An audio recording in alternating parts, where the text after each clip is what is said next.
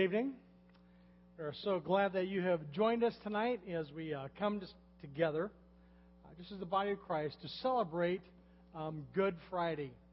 I think it's easy for us sometimes to have a picture of Jesus as a baby in the manger, or to picture him riding on a donkey with the palm leaves being thrown down, and as people yell out, "Hosanna on the highest." Or it's easy for us to think of him walking through the towns and teaching in the synagogues, or reclining at the table with his disciples. And we get this image of Jesus sometimes, and we forget about what happened on Good Friday.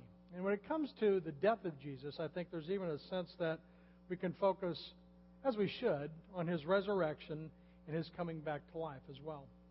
But the Good Friday marks for us the day that Jesus died a brutal, painful death. His nails were driven into his hands and feet as he hung on the cross in agony, gasping for his last breath. And I think it's necessary for us to reflect on that death and reflect on how he died, so that we are better able to understand the sacrifice that he made on our behalf through his death on the cross.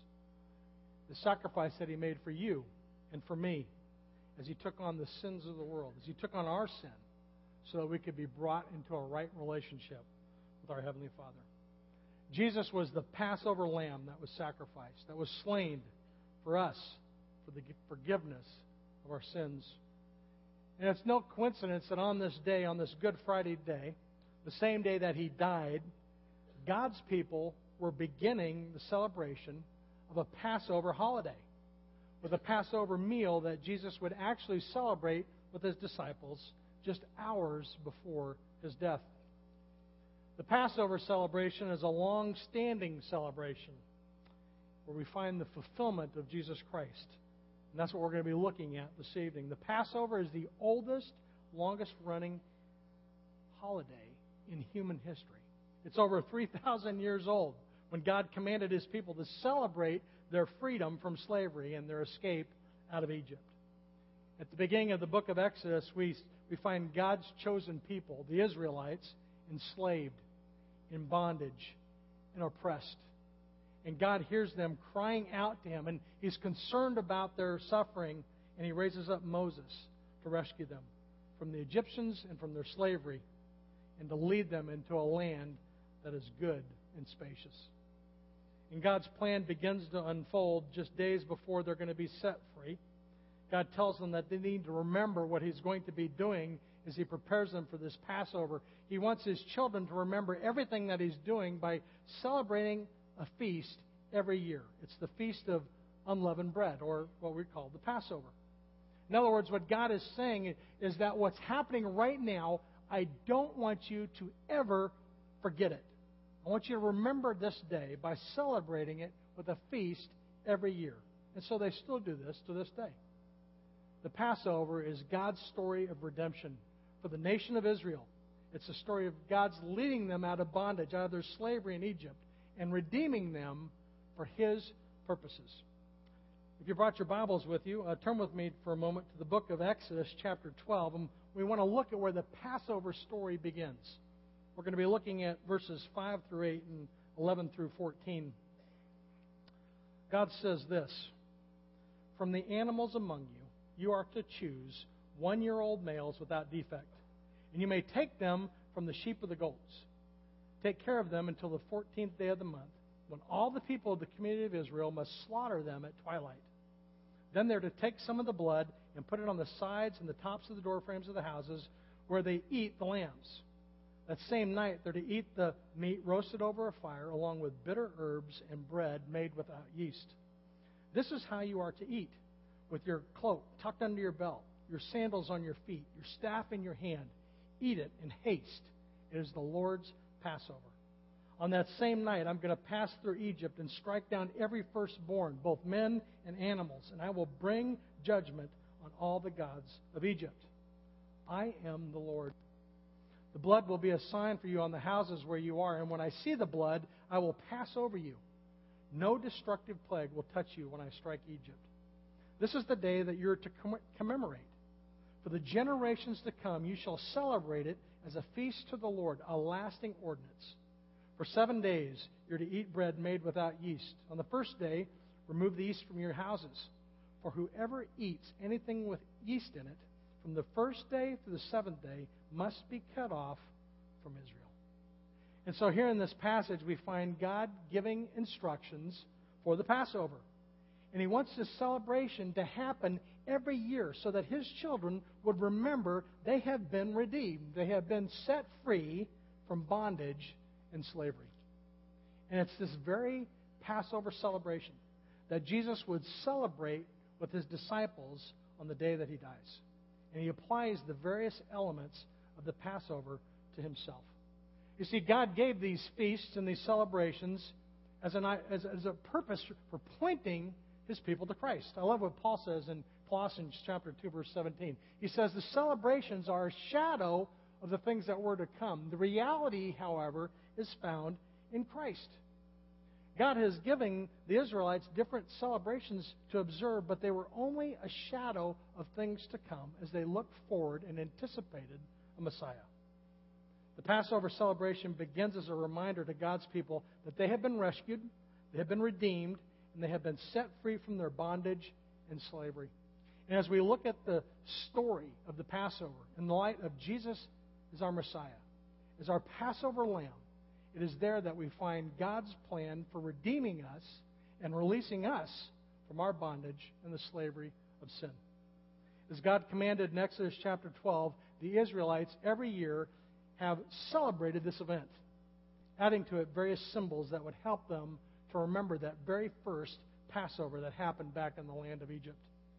And there's a tremendous amount of preparation that goes into the celebration. If you want to get a little glimpse of the preparation, just let me know and you can help us prepare for our next Seder. There's a lot of preparations that go into preparing for the Passover.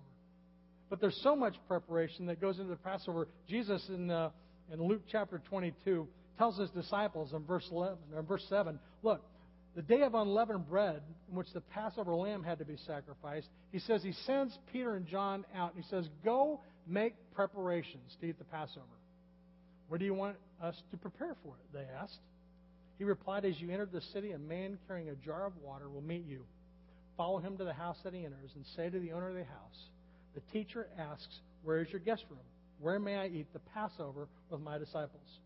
He will show you a large upper room, all furnished. Make preparations there. They left and found these things just as Jesus had told them. So they prepared the Passover. And so we find Jesus preparing for this Passover with His disciples. And the preparations involved many things. But one of the commands God specifically gave the Israelites was that they were to cleanse their house of all leaven. That's anything with yeast in it, which for us today is about every single item in our house that's a bread product. Everything has yeast in it. And so the disciples would have had to spend a lot of time gathering supplies, preparing this upper room. Just cleaning the house would have been a big deal. Getting rid of yeast products was important because yeast was associated with sin, a condition, an attitude, or a behavior that would cut someone off from a relationship with God. Paul would say this in 1 Corinthians chapter 5. He'd say that your boasting is not good. Do you not know that a little yeast works through the whole batch of dough? Get rid of the old yeast that you may be a new batch without yeast as you really are. For Christ, our Passover lamb, has been sacrificed. Therefore, let us keep the festival not with old yeast, the yeast of malice and wickedness, but with bread without yeast, the bread of sincerity and truth. And so leaven is not just something with yeast in it. In the Bible, leaven is the symbol for sin. As Paul points out, just as leaven is a symbol for sin in leavened bread, our unleavened bread, or the matzah, we're going to be preparing to eat, is the symbol of purity and righteousness before God. And it is the bread that Jesus Christ, that He would lift up during that last meal and say, this is my body. The leaven need to be removed from the house. And the process of going through and cleaning out all that leaven is the process called Bedikat Chametz, or the search for the leaven. And this is how it works. The night before the Passover, everything that has yeast in it is removed from the house. In the Passover preparation for today, after the house is cleaned, they would hide a little piece of leavened bread somewhere. And when it was time for the final search, someone would go through, usually the dad, and he finds this little piece of leaven, and he wraps it up, and he burns it, and he declares, "This house is now clean." I don't know, it seems like a little bit kind of a loose kind of a process to me, but, that's how it works today. And, I think today, what God really cares about more than our houses is about our hearts. Because it's in our hearts that the dwelling of God is. And as a believer today, we are temples of the living God. God lives in us. And He is concerned about the houses of our hearts as well. And so as we prepare for this Passover Seder, as we go through this process of cleaning out the leaven of our hearts and applying these elements to Christ and to ourselves, I think it's only appropriate that as we approach this, that we take some time to just kind of prepare our hearts for what God has for us. And so let's do that now as we spend the next few moments just in silent prayer, asking God to cleanse our hearts from any leaven as we prepare for this Passover Seder meal.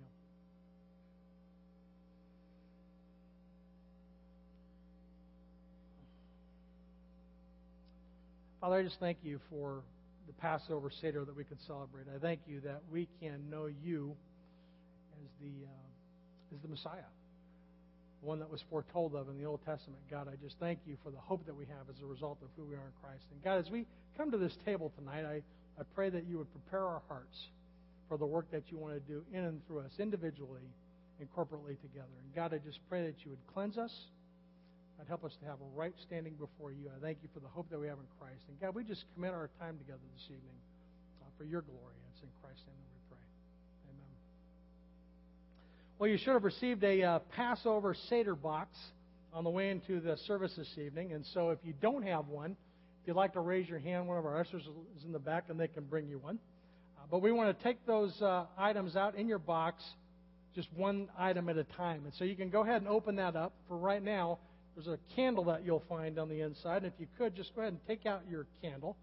Don't take anything else out yet. And if you have smaller children, I'd encourage you to just let them share along with you as you work through the different parts of the Seder. But in preparation for the Passover, after our house was clean, we're ready to begin the Passover. And we would start by lighting the Passover candles. The Birkat Hanir, or the lighting of the candles, is the moment that actually starts the Passover.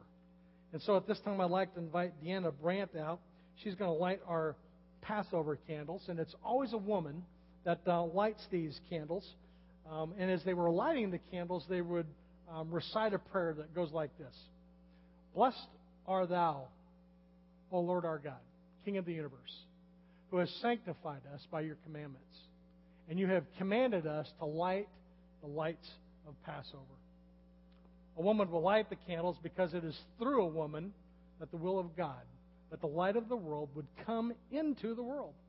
As the prophet Isaiah said in chapter 7, verse 14, "Therefore the Lord himself will give you a sign. The virgin will be with a child and give birth to a son, and will call him Emmanuel." In chapter 2, verse 32, Luke would describe Jesus as a light for revelation to the Gentiles and for the glory to your people Israel.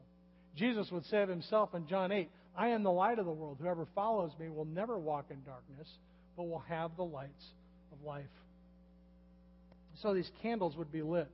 And there'd be two candles on a Passover table. And the first candle would be lit as a symbol of God's light coming into the world.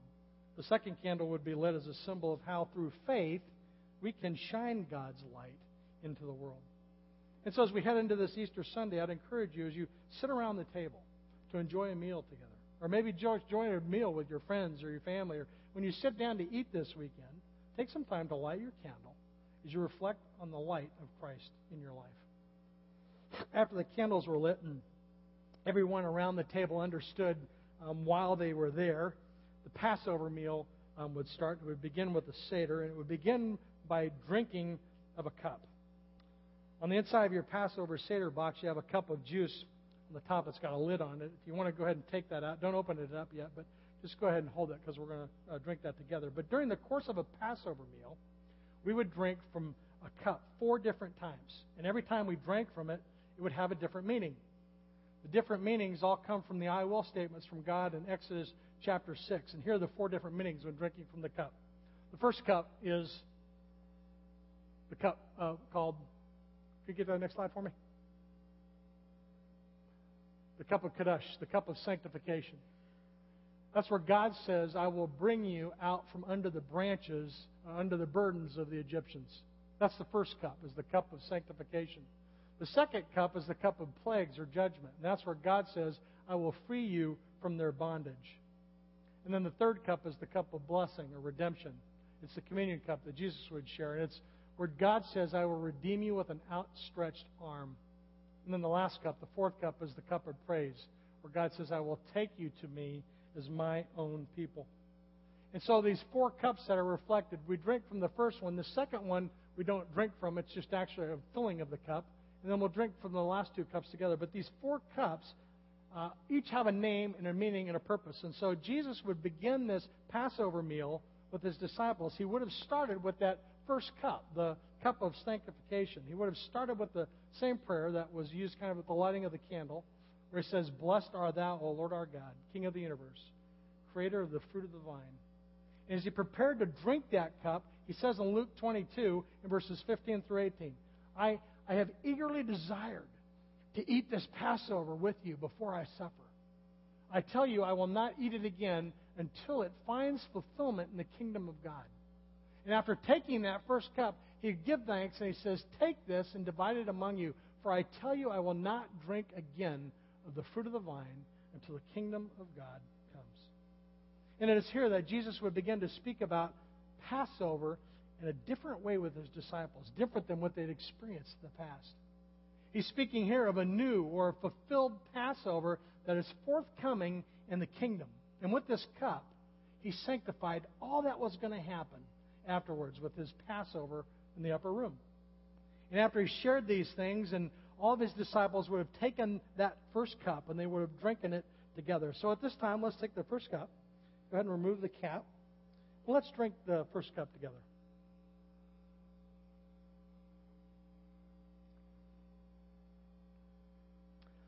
After that first cup, the next several elements that we're going to look at are elements that you would typically find on a Seder plate. Now, this is not an official Seder plate. There's a variety of different types of Seder plates. They all look a little bit different, but the thing that was in common with every Seder plate was that they would have the same number of places for the elements. And so every Seder plate would have a spot for 6 different elements. And so what you have in front of you is not a Seder plate. It's a Seder box. But it does have all the elements that we're going to look at together tonight as a part of our Seder. And so the next element that we're going to look at after that cup, it's the first element that we would find on the plate, and it's called the karpas, which is the Hebrew word for greens. And on the inside of your Seder box, you'll find a small bag of parsley. And so if you would go ahead and take that out, you can take your parsley out. The rabbis and the teachers at that time taught that these greens represented life. They would take the greens and they would dip them into salt water, which represented the tears of life. These greens would be dipped into salt water as a reminder to the Israelites that during their slavery in Egypt, their lives were immersed in tears, but he would take them out of that and deliver them from bondage. And so as they took the greens and dipped them in and out of the salt water, it was reflective of a life immersed in slavery and bondage, but the idea of being released from that as well and delivered from that. The karpas is also a reminder of the hyssop that was dipped into the blood as they applied it in and around the doorpost during that first Passover. It was the reminder that God gave them that instruction in Exodus chapter 12 when he said, Go and find a 1-year-old lamb or goat without blemish and kill it. And when I put this blood, and when you put this blood around your doorpost, I'll know that you're in there and I will pass over your house. And so these greens are reflective of the life of tears and bondage, but the release and the deliverance from slavery. It's also a reflection of the blood that God would pass over their house as they put that on their doorposts. And so that's what these greens are a reminder. For us today, these greens are a reminder that through the blood of Jesus Christ that was shed on the cross, we are redeemed. We are delivered from slavery and bondage. Listen to what Peter says in 1 Peter chapter 1, beginning in verse 3. He says, "Praise be to God the Father of our Lord Jesus Christ, who in His mercy has given us new birth into a living hope through the resurrection of Jesus Christ from the dead, and into an inheritance that can never perish, spoil, or fade, kept in heaven for you, through whose faith are shielded by God's power until the coming of salvation that is ready to be revealed in the last time." You see, the Jews had looked forward to being delivered from slavery into the promised land, and now as followers of Jesus Christ, we are looking forward to being delivered from our slavery and our bondage to sin and inheriting an eternal kingdom. And so your greens have already been dipped in salt water, but let's eat these together as a reminder that we also now can enjoy a redeemed life from the tears and from the oppression of slavery of sin. Let's eat these together.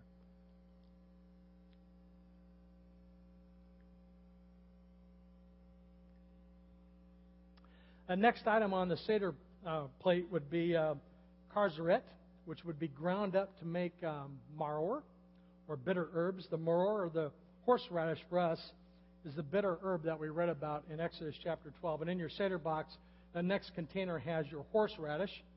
You can go ahead and take that out now.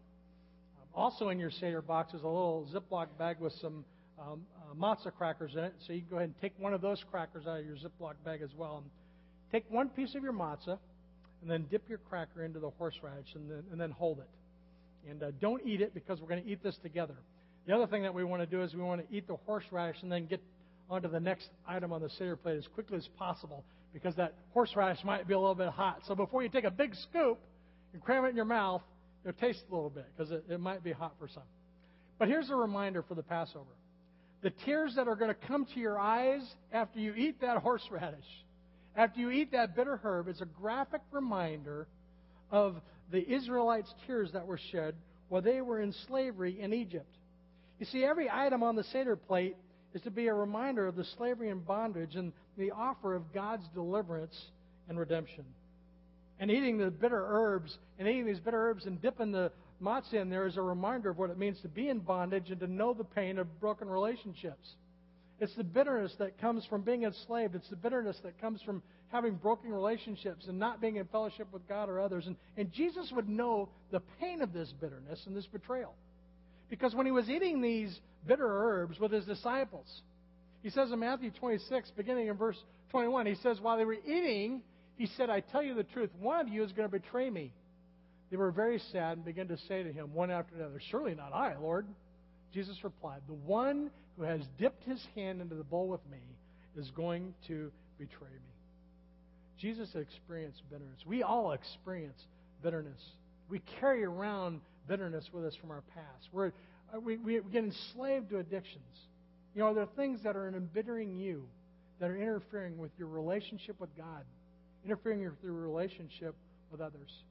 As we eat this matzah and this horseradish, let us remember that God can and will deliver us from our bondage and our slavery. Let's eat together.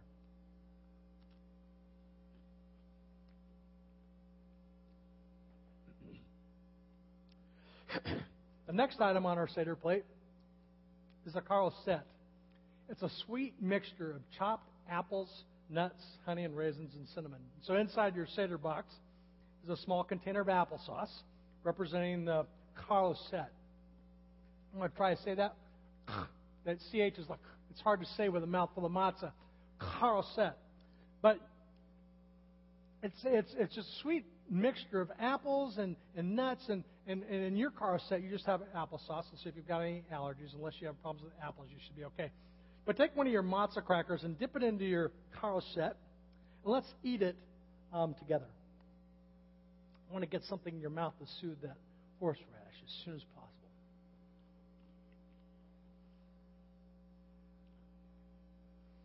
So hopefully that took some of the heat and bitterness out of your mouth, right? That is exactly what it's for. That is exactly why it's on this Seder plate. You see, karoset is a symbol of the mortar the Israelites used to make bricks for Pharaoh during their time in slavery, and they would have put some of that in between two matzah crackers and kind of eaten it like a little sandwich. It's reflective of the mortar that the Israelites used for making bricks. And even though during that period of slavery it would have been a bitter period, it was considered to be sweet when they understood that the redemption was drawing near. And so what they would do after eating those bitter herbs is they would take a portion of the charoset and they'd eat it so that that bitter taste left in their mouths from the horseradish would just disappear. And so for us today, the reflection of that is that even in the midst of our most bitter circumstances, the things that happen in this world can be sweetened by the promise of God's redemption. I love what John says in chapter 16 and verse 33. Jesus tells his disciples, look, a time is coming when you are going to be scattered. Things are going to get bad. Don't worry. I've told you these things so that in me you may have peace. In the world you will have trouble, but take heart. I have overcome the world. And so as we look around, everything that we can see with our eyes is temporary. And our hope can not be found in our circumstances. We can't find our hope in things that are temporary or in our circumstances that will change. Our only hope, our only lasting hope can be found in our relationships. Our relationship with God through the hope that we have in Jesus Christ. And our relationships with each other that we can take into eternity. Jesus has overcome the world, and the pain and the bitterness we experience can be overcome by the sweet promise of God's redemption through relationship with Jesus Christ. The last item on the Seder plate I want to look at briefly is the shank bone of the lamb. In Hebrew, it's called the zorah. And we could not find 500 lamb shank bones to put into your Seder box, so you'll have to imagine this with me. In fact, I couldn't find one, so this is a rib from Famous Dave's. But when I look at this bone, it is a reminder of all the lambs that were slain at the beginning of that Exodus chapter 12 for that blood that was to be used to be put on our doorpost. Is a reminder that God would pass over our homes and would redeem us. God commanded the Israelites to take a yearly male lamb without spot, without blemish, without any defects, and kill it. And this reminds me of another perfect Paschal lamb who, contrary to Roman custom, did not have his legs broken when he hung on the cross. In Isaiah chapter 53, verse 7, it says, he was oppressed, he was afflicted, yet he did not open his mouth. He was led like a lamb to the slaughter. And as a sheep before her shears is silent, so he did not open his mouth. You see, it is in Jesus Christ we see from Scripture, we find the fulfillment of his role as our Passover lamb. It is in Christ that we find the fulfillment of messianic prophecy. It is at this point in the Seder that we come to the second cup, which is the cup of judgment. And you don't have a cup in your Seder box because we don't actually drink from this cup of judgment. This is there's a cup in your box. It's cup number 4. So just leave it down there. We'll use that at the end. But what happened at this point in our Seder is not that we would drink from it, but it would be filled to the full. And so the cup that we had been drinking from that was now getting close to being empty would be filled up. And refilling the cup would represent joy as our cup overflows. And then our joy would be reduced as we dipped our finger in it and put the drops of wine on our plates. And we would do that 10 times, 1 drop for each of the 10 plagues that God inflicted on the Israelites for their deliverance. Those 10 plagues were blood, hail, locusts, frogs, lice, flies, pestilence, boils, darkness, and the slaying of the firstborn. And so the second cup, we're filled with joy, but our joy is reduced as we reflect on the plagues that had to come against the Egyptians for their freedom. 9 times Pharaoh's heart would be hardened, and each time God sent a plague on the land of Egypt. The 10th plague was the worst of all. It was the death of the firstborn. Now God told the children of Israel to take the blood of that sacrificed lamb, to put it in a basin, and to go outside with hyssop and put it all over their doorposts. First on that top lintel, and then on the side posts. And that night death flew through Egypt. But those that were covered by the blood of the Lamb, they were saved. Everywhere there was blood on the door. Death passed over that house, and there's redemption for those children of Israel. Now, because I believe in Jesus as my Lamb and my Messiah, and because I have by faith applied the blood of His sacrifice to the doorpost of my heart, my house, when death comes to visit me, death is going to pass over also because I have been redeemed. I have eternal life. And praise God for that. As we move away from the second cup, we then move to the unleavened bread. The next part of our Passover Seder involves the matzah. What we looked at a little bit earlier, we saw that it was bread that did not have yeast in it, so it was unleavened. And on the table next to the Seder plate would be the mazel tosh. The mazel tosh is matzah, unleavened bread, and it's in a tosh, which is a bag. And there'd be 3 of these pieces of matzah, and they would be put in this tosh. And each piece of matzah would have its own compartment. And so there's a bag there with 3 pieces of this unleavened bread in it. And there's several theories when you ask somebody that's Jewish, or when you ask a teacher, or you ask a rabbi, there really is no agreement or understanding about what this bag is for. There's several theories. One of the more popular theories is that those 3 pieces of bread that are in those individual compartments in this tosh bag reflect the unity of the patriarchs, Abraham, Isaac, and Jacob.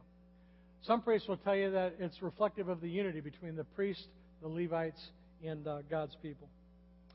I believe, as a result of who I am in Christ, that they are reflective of the unity between the Father, the Son, and the Holy Spirit. And to me, one of the most exciting parts about this Passover Seder is actually looking at this bread. After finishing with this Seder plate, before eating dinner, the middle piece of that bread is taken out of the bag. Now let's look at the bread for a moment. You have one last piece of bread in your Seder box, and if you would go ahead and take that out. That middle piece of bread is taking out of that tosh bag. And when you look at it, there's a couple things that you can notice about it. Every piece of bread, first of all, it's unleavened. It's been there's no yeast. It hasn't risen. It's pretty beat up. The matzah is the bread of affliction. It's been afflicted. It's been beat down. It hasn't risen up. It's got no yeast in it. And then just in case, to keep it from rising, they pierce it so that it won't rise. And so it's been pressed down. It's been pierced. It's got stripes on it from where it's been pierced and where it's been sitting in the oven and cooking. And as you look at it, you see there's brown marks on it, which is kind of looks like it's just been bruised. It's beat up. I mean, it's really an afflicted piece of bread. And so when you look at that piece of bread, I can't help but think about that picture of when Jesus lifts that bread up and says, "This is my body given for you, unleavened, without sin. It's pierced, it's stripped, it's bruised." That second piece of matzah from the middle of the compartment is then taken out, and it's broken. And they would take that second piece of bread out, and they would break it. And this second piece of bread would be called the afikomen. And they would take that piece of bread, and they would wrap it up in linen. And so we have a broken piece of bread. It's wrapped up in linen, and then it is hidden to be used later. And we're going to come back to this in just a minute. But at this point of the Seder, this portion of the Seder would stop, and then everyone would eat a meal together. And so they would move into the Passover meal. And the Passover meal was not horseradish and greens and crackers. This is a Seder. It's the order of things as we remember God's faithfulness. The Passover meal is just that. It's a celebration meal. It's like coming over to someone's house and having a huge Thanksgiving basket. And they would eat this huge meal together. And then after dinner was over, someone would have hidden this afikomen at some point before the meal. And so they would hide it. And then after they were eating, after the meal was completely done, there would be this search for the afikomen. And so that piece of afikomen was so important that nothing else could happen until that piece of bread was found. And so right now, one of you has an afikomen attached to the front of your seat. It's in a white envelope. And just as with the Passover Seder, we cannot continue until it's found. And so if you've got that envelope, raise your hand. Okay, we can't continue until I get that back. And so bring that back up. After the afikomen comes back to the table, and in most Jewish households it's brought back to the dad, and the person that brings the afikomen in wins a prize, and so you've got a little prize. There's usually something associated with that, and so you get a free item from the cafe. Congratulations. And so now I've got my afikomen, and what would happen with that afikomen is after it came back, after we had all eaten the meal together, the person that was at the head of the table would take it, and he would break it. And he'd break it up, and he'd pass it out, and he'd give everybody at the table reclining there with them a piece of this bread, known as the afikomen. And so as you think about that bread for a moment, does it remind you of anything? As you look at this bread, unleavened, without sin, pure, striped. As you look at this bread, broken, wrapped in linen, hidden for later, does it remind you of anything? Why is the Passover bread unleavened without sin? Why does it look bruised? Why is it pierced and striped up? Why is that piece, that middle piece of bread unleavened? Why is it broken, hidden for a short time, and then brought back? It's because the three pieces of that matzah in the tash represent for us our triune God, the Father, the Son, and the Holy Spirit. That second piece of unleavened bread represents Jesus, the second person of the Trinity who was broken in death, wrapped in a linen cloth, who was buried in the tomb and brought back. Isn't that exciting? How can somebody not look at that bread and understand when Jesus lifts that bread up and says, "This is my body broken for you," that is a reflection of himself. Jesus was resurrected by the power of God, just overcoming sin and death, and redeems God's children. Look at Luke chapter 22 for a moment, verse 19. Jesus takes this bread. He takes this afikomen that has come back to his table, and he breaks it up. And he says to them, "This is my body given for you. Do this in remembrance of me." And it's at this point of the Seder that we move into the third cup. Remember we talked about the three cups? We have the cup of sanctification, judgment. Here we've got the cup of blessing and redemption. It's the communion cup. It's the cup that says, "I will redeem you with my outstretched arms."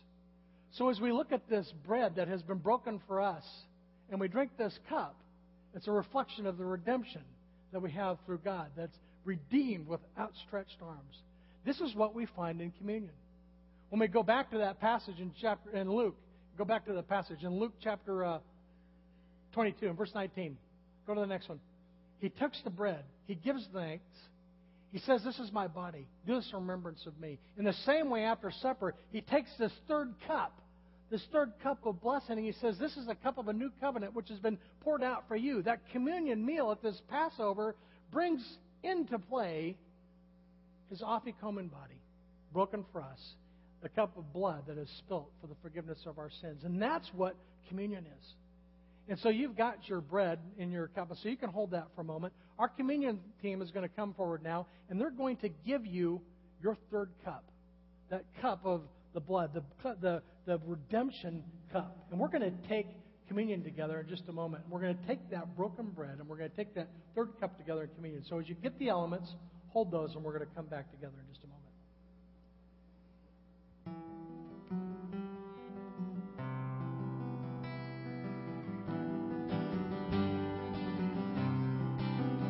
Going up to the mountain of mercy, to the crypts in the perpetual tide.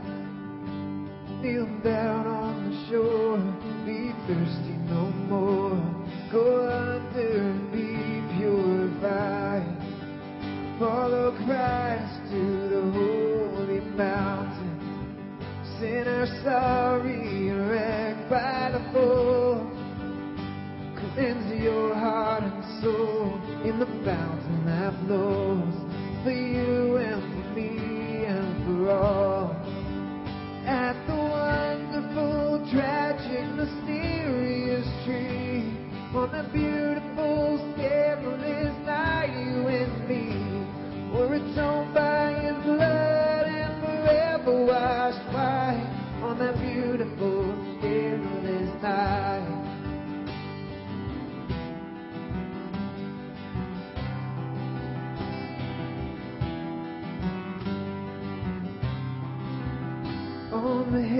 satisfied, you will be delivered. At the foot of the cross, justified. Your spirit restored by the river that pours from my blessed Savior's side. At the wonderful, tragic, mysterious tree, on the beautiful, scandalous night, you and me were atoned by His blood and forever washed by. On that beautiful, scandalous night, at the wonderful, tragic, mysterious tree, on that beautiful, scandalous night, you and me were atoned by His blood and forever washed white. On that beautiful, scandalous night, on that beautiful, scandalous night.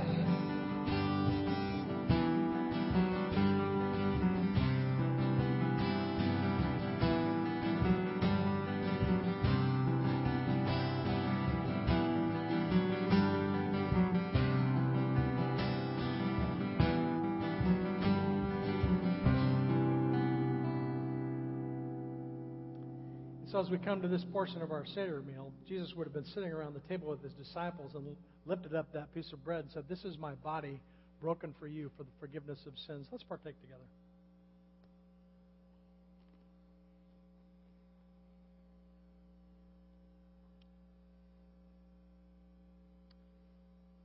After they had finished eating, He would lift that third cup and say that this is a cup of my blood shed for you for the forgiveness of sins. Drink this in remembrance of me. So let's drink together.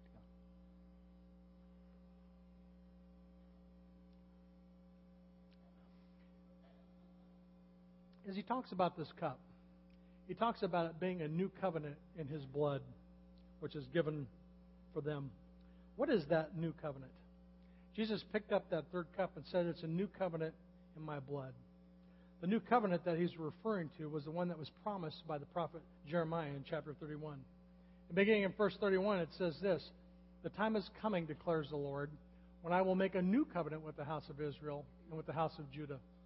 It will not be like the covenant I made with their forefathers when I took them by the hand to lead them out of Egypt, because they broke my covenant, though I was a husbandman, declares the Lord." You see, the problem there is that the first covenant has become broken.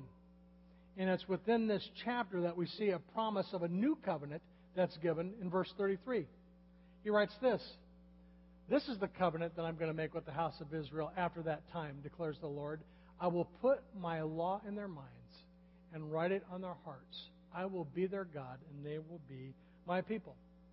God is not just concerned about the leaven and the cleanliness of our house. He's concerned about our hearts. And this new covenant that is made is reflected in the fact that we understand Jesus as our Messiah. Jesus Christ has established this new covenant. Jesus is not just a man. He's not just a prophet. He's not just a good person. He's not immoral. He's not a lunatic. He's not a liar. He's the fulfillment of the Old Testament law. He's the Messiah. He's God in the flesh. He's our Lord and our Savior. He's the third person in the Trinity. He's the only one through whom we have the forgiveness of sins. He's the only one through whom we are redeemed and brought into a right relationship before a holy and just God. Jesus is my Savior and my Lord. And this is what we remember at our communion table whenever we take communion together. You know, as we think through the hope that we have in Christ, this evening, as you think about this Passover meal, you come to this table with an understanding that you have been redeemed, that you have the security of having a relationship with Christ. If for the first time you've come to understand Jesus is the Messiah, that Jesus, through His death on the cross, has forgiven me for my sins, I want to encourage you this evening to make this night the night that says, "I never understood that Jesus was my Savior and my Lord, and I want to commit my life to Him."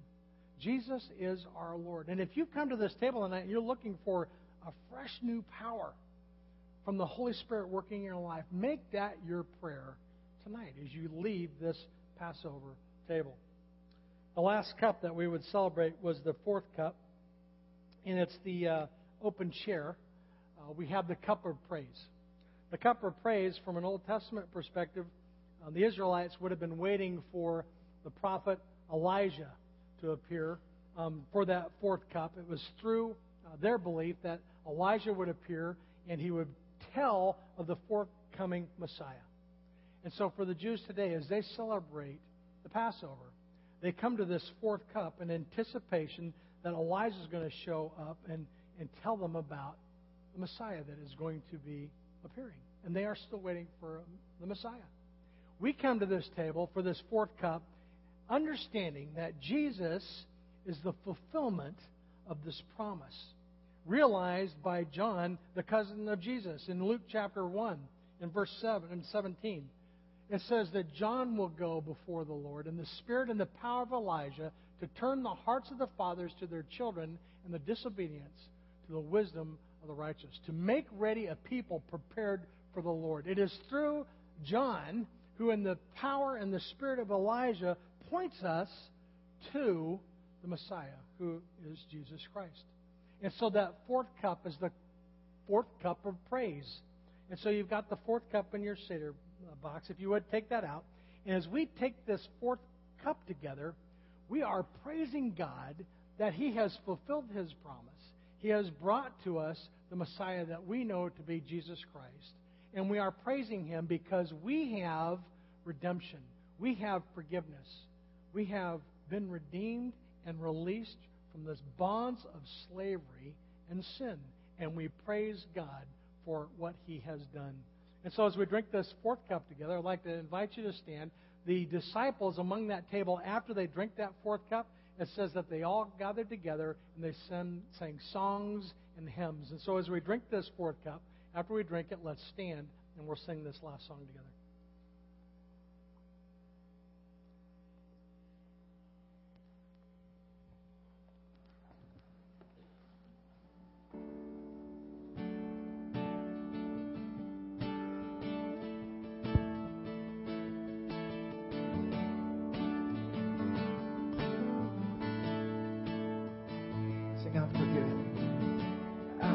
Forgiven because you were forsaken. I'm accepted. You were contented. I'm alive and well. Your spirit is within me because you died and rose again. I'm forgiven. Because you were forsaken, I'm accepted. You were condemned. I'm alive and well. Your spirit is within me because you